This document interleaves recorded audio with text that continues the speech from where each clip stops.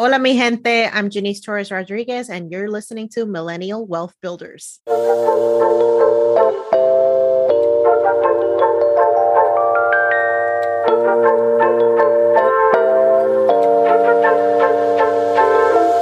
Co-hosted by Aquania Escrene, the host of The Purpose of Money, and Danielle Desir, the host of The Thought Card, Millennial Wealth Builders series is where we share the stories of women of color building wealth. But this isn't your ordinary interview-based show. Throughout the series, you'll be hearing from women who are creatively secure in the bag, stacking coins. You know what we mean.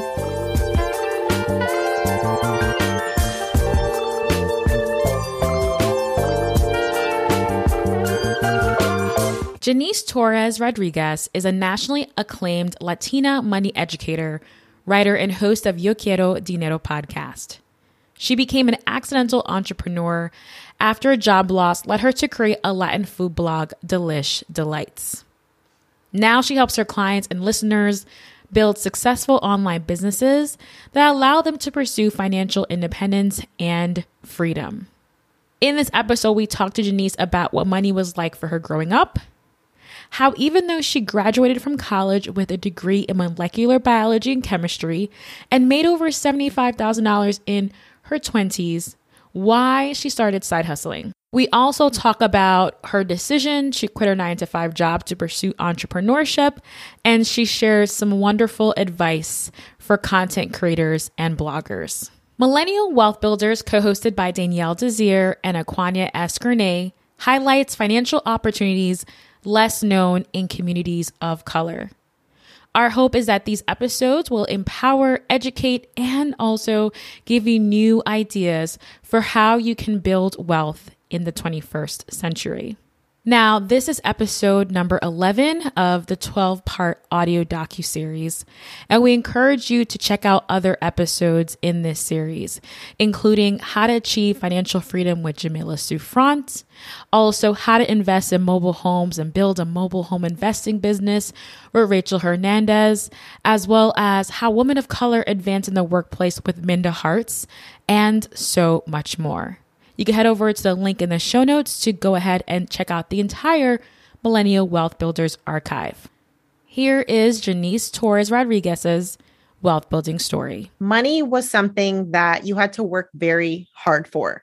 My father was and still is a consultant. So a lot of his career consisted of traveling, and he would leave on Monday morning and come back on Friday.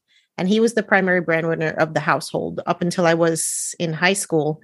My mom didn't even work full time because his schedule was so demanding that she needed to be home to be able to take care of us. And so I thought that in order to make a lot of money, you had to sacrifice time, energy, your family, your sanity, your health. That's just what came with building wealth. And it wasn't until much later that I realized that that toxic mentality is how I also showed up in the workplace for a while. I just figured I'm going to go into a field where I'm going to make a lot of money, and hopefully that is what makes me happy. And I kept making more money. So side hustling for me was very much an exercise in frustration about the lack of enthusiasm I had about my career. And so side hustling provided a creative outlet for me to do something other than this soul-sucking career that I had signed myself up to do. So my food blog, Delish Delights, was never meant to be a business. And I think it's because I didn't actually know I was creating a business. I think a lot of side hustlers are guilty of this. We're just like, creating these things and we don't have a plan for them. But after getting laid off about 6 months after starting my blog, I realized that I had a desire to not go back to work. I told my husband, I'm like, I got fired and like, this is cool. This is okay. I could do this forever potentially. But I didn't have the structure in place to be able to do that for a long period of time. But that was the catalyst for me wanting to learn how I could turn this into a business. So after getting laid off, I took a course in food blogging. I spent a lot of time on Google and YouTube, really just teaching myself how you actually monetize an online brand like a blog. And after 2 years, I was able to monetize it. But during that time, I already had this idea that I was going to do this. And that's definitely what kept me going. And it's also because I just love doing it. I'm a foodie at heart. I love cooking. So it never felt like work to me. It just felt like something that I would do for free. And so I think that's a key message that I want to give to side hustlers. It's like, if you wouldn't do this for free, you definitely shouldn't try to monetize it, because otherwise you might just be setting yourself up for another career of doing something you hate just because of the money. I had the inkling that this was something that I wanted to do around 2018. I was introduced to the concept of financial independence, and the FIRE movement talks a lot about entrepreneurship and how you can create passive income sources on the internet that can allow you to retire early and become work optional. So once I found out about that and I realized that I already had something that was creating, around that time, I was making like maybe $2,000 to $3,000 a month. So that was the plan at that point. I had to scale this up to a place where it could replace my full-time income, which I was making over six figures at this point. I was making over $100,000. So that was the first indicator that I had set for myself. Like, once you've gone to this point, you can quit. Then it was a matter of also talking to my husband about what the plan would look like for retirement for me, for healthcare, because I don't have any entrepreneurs in my family. So I didn't have anybody to ask these questions to, but I knew at least that I could get health insurance through him because he still has a 9 to 5, and there are options for retirement when it comes to being an entrepreneur. So once I had those major things in place, I also met with a CFP to make sure that my financial picture in general was solid. So did I have a robust enough emergency fund? Was I out of debt that was going to keep me in, stress mode, making this transition? And so luckily I had paid off my debt at that point. I got rid of my student loans and I had my full emergency fund. I bulked it up even more. And I also was contributing the max that I could to my retirement accounts at work before I made the leap. I had gotten the blessing of my friends and family, which I think is a big part of, that psychological piece. I was ready to make the leap. Ironically enough, now that my blog earns over $10,000 a month, I don't actually have to blog anymore, which is wild. To a lot of people, they don't understand the concept of like this. Creating a passive income source, it requires a lot of upfront effort. So for many years, I was consistently blogging once a week at minimum. And I actually stopped around the end of 2020 and I haven't blogged since. And it just really just does its own thing at this point. So that's the power of especially blogging as a passive income source. Once you have enough traffic and it's consistent, that's when you can literally just walk away and kind of let it do its thing. Now, I do regular maintenance on the website. I update old posts. I might reshoot a really old recipe that, doesn't have the best pictures. I might restructure some of the formatting, but it really is just like a self-run machine at this point. And so the thing that I don't think a lot of people understand about blogging is that upfront work that needs to happen. How to actually get traffic to a place where you can create this level of income, it's a science. Search engine optimization is a really key principle in creating digital content, whether you're talking about, blogs or social media or whatever. But understanding how to drive traffic to your website is key. That's what I really started honing in on around 2016. And that's what changed the game for me. That's how I went from not making any money to then being able to consistently monetize. But that's not the only way that bloggers can monetize. I also do sponsored content. So I'd get hired by companies to create recipes with their products. And while organically weaving in their messaging to my stuff, I would also get hired to do like brand partnerships and also affiliate marketing. So there's a lot of different ways that you can monetize a blog. I know people that create digital courses, that sell products, that connect e-commerce stores. There's so many ways of making money on the internet. It's really limited by your imagination. Yeah, so I think entrepreneurship in general kind of sparked this overall, like, wow, I don't know anything about money. These thoughts started to show up for me. And I realized that I was learning about a lot of this stuff from social media, but I didn't hear any of these conversations happening in my own circles.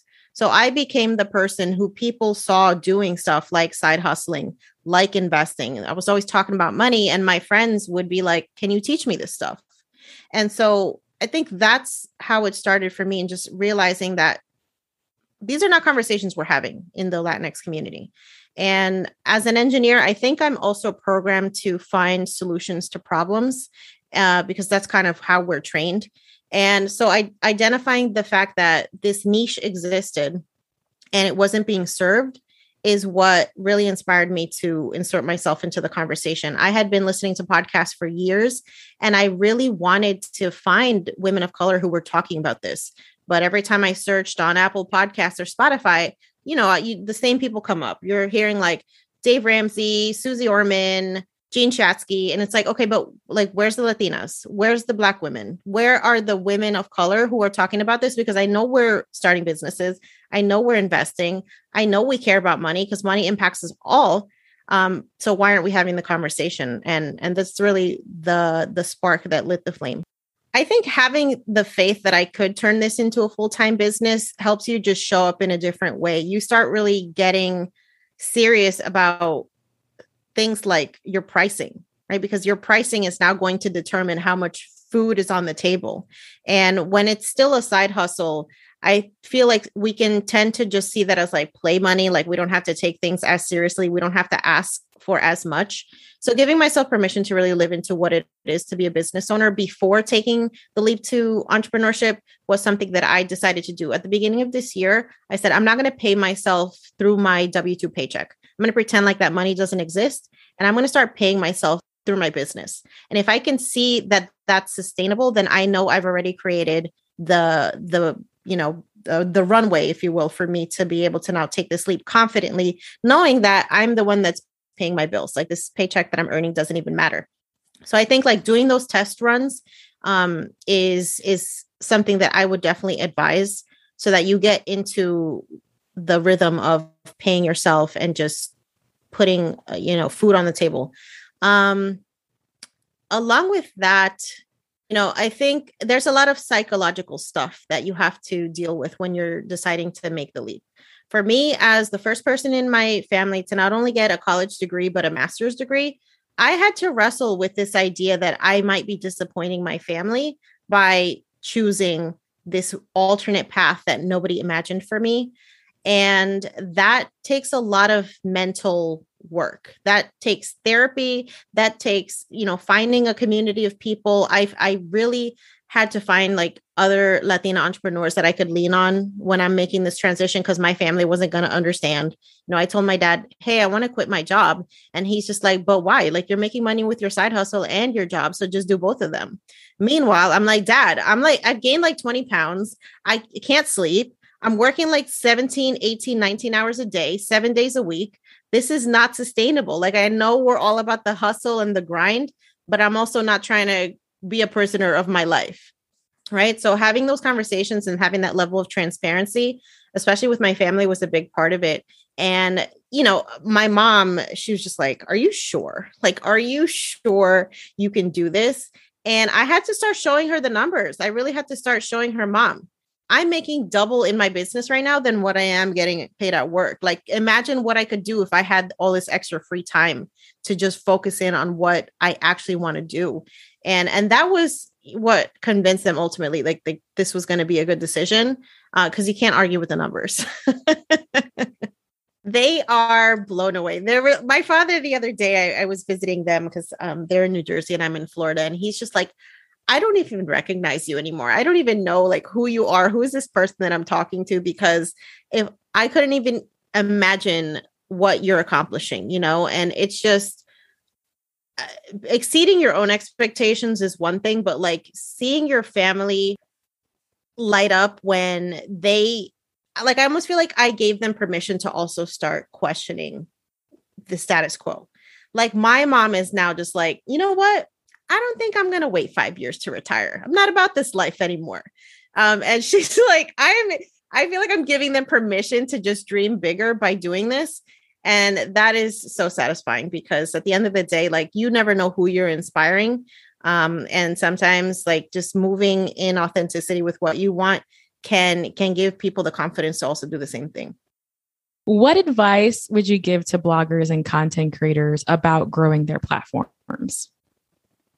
I initially struggled with how I was going to show up in the personal finance space. And I think that's a result of this expectation that so many of us as like women of color have. Like, we need to be corporate friendly, or we need to code switch in order to be in an environment where we don't necessarily feel like we belong.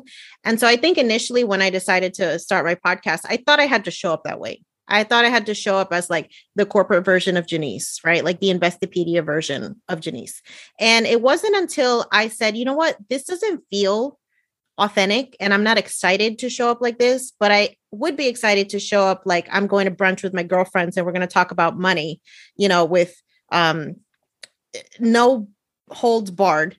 That's when I really started to feel like this was something different. And that's when I started to show up authentically. So showing up as yourself, especially as a content creator, it's like you must, because who are you going to be if it's not you, right? If people can see through the BS. People can see when you're just trying to package yourself in this perfect box versus showing the struggle, showing the realness, showing what makes you different. That's what people actually connect with. In order to actually grow your income as a business owner, you have to get very clear on how what you have to offer can help people, and then be able to communicate that. Because when it comes down to it, when people spend money on anything, it's an emotional purchase. If you're able to connect on the emotional level with somebody and show them how working with you or buying whatever it is that you sell can have some sort of transformational impact on them, that's when you start to see the return on investment. And I think it's also important to diversify your income streams. When I was just blogging, I was just making a certain amount of money. But when I gave myself permission to not only have this one identity, but also try something else, that's when things started to really take off. And I think it's important to give ourselves permission to evolve as business owners. What I was doing in 2013 is not what I'm doing now. And that's okay. There's nothing wrong with that. I think it's so important as a business owner. Like, if you're not creating passive income and you have to show up for every dollar that you earn, you have literally created another 9-to-5 hamster wheel for yourself. So if you take nothing else away from that, as you're scaling your business, you must incorporate some sort of passive income, or you're going to be on the hamster wheel forever. I think a lot of us want success, whatever version of success that is, but we're too scared to put in the work because the work feels scary. The work, the investment, the time, the energy, the risk of failure, that's where things stop for a lot of us. And I knew that, me as an introvert, doing what I do now doesn't make any sense. Not even in my brain. Sometimes I'm literally getting hired to do speaking engagements where, I was a freaking teenager and I would literally break out into hives from the anxiety of having to go up and talk in front of an audience. So this fear kept me behind the scenes for a very long time. And I think that's also why I became a food blogger, because I'm like, nobody cares about my face. They just care about my recipes. And even as a podcaster too, I'm like, nobody cares about my face. I just got to show up and talk on a mic and nobody will ever see me.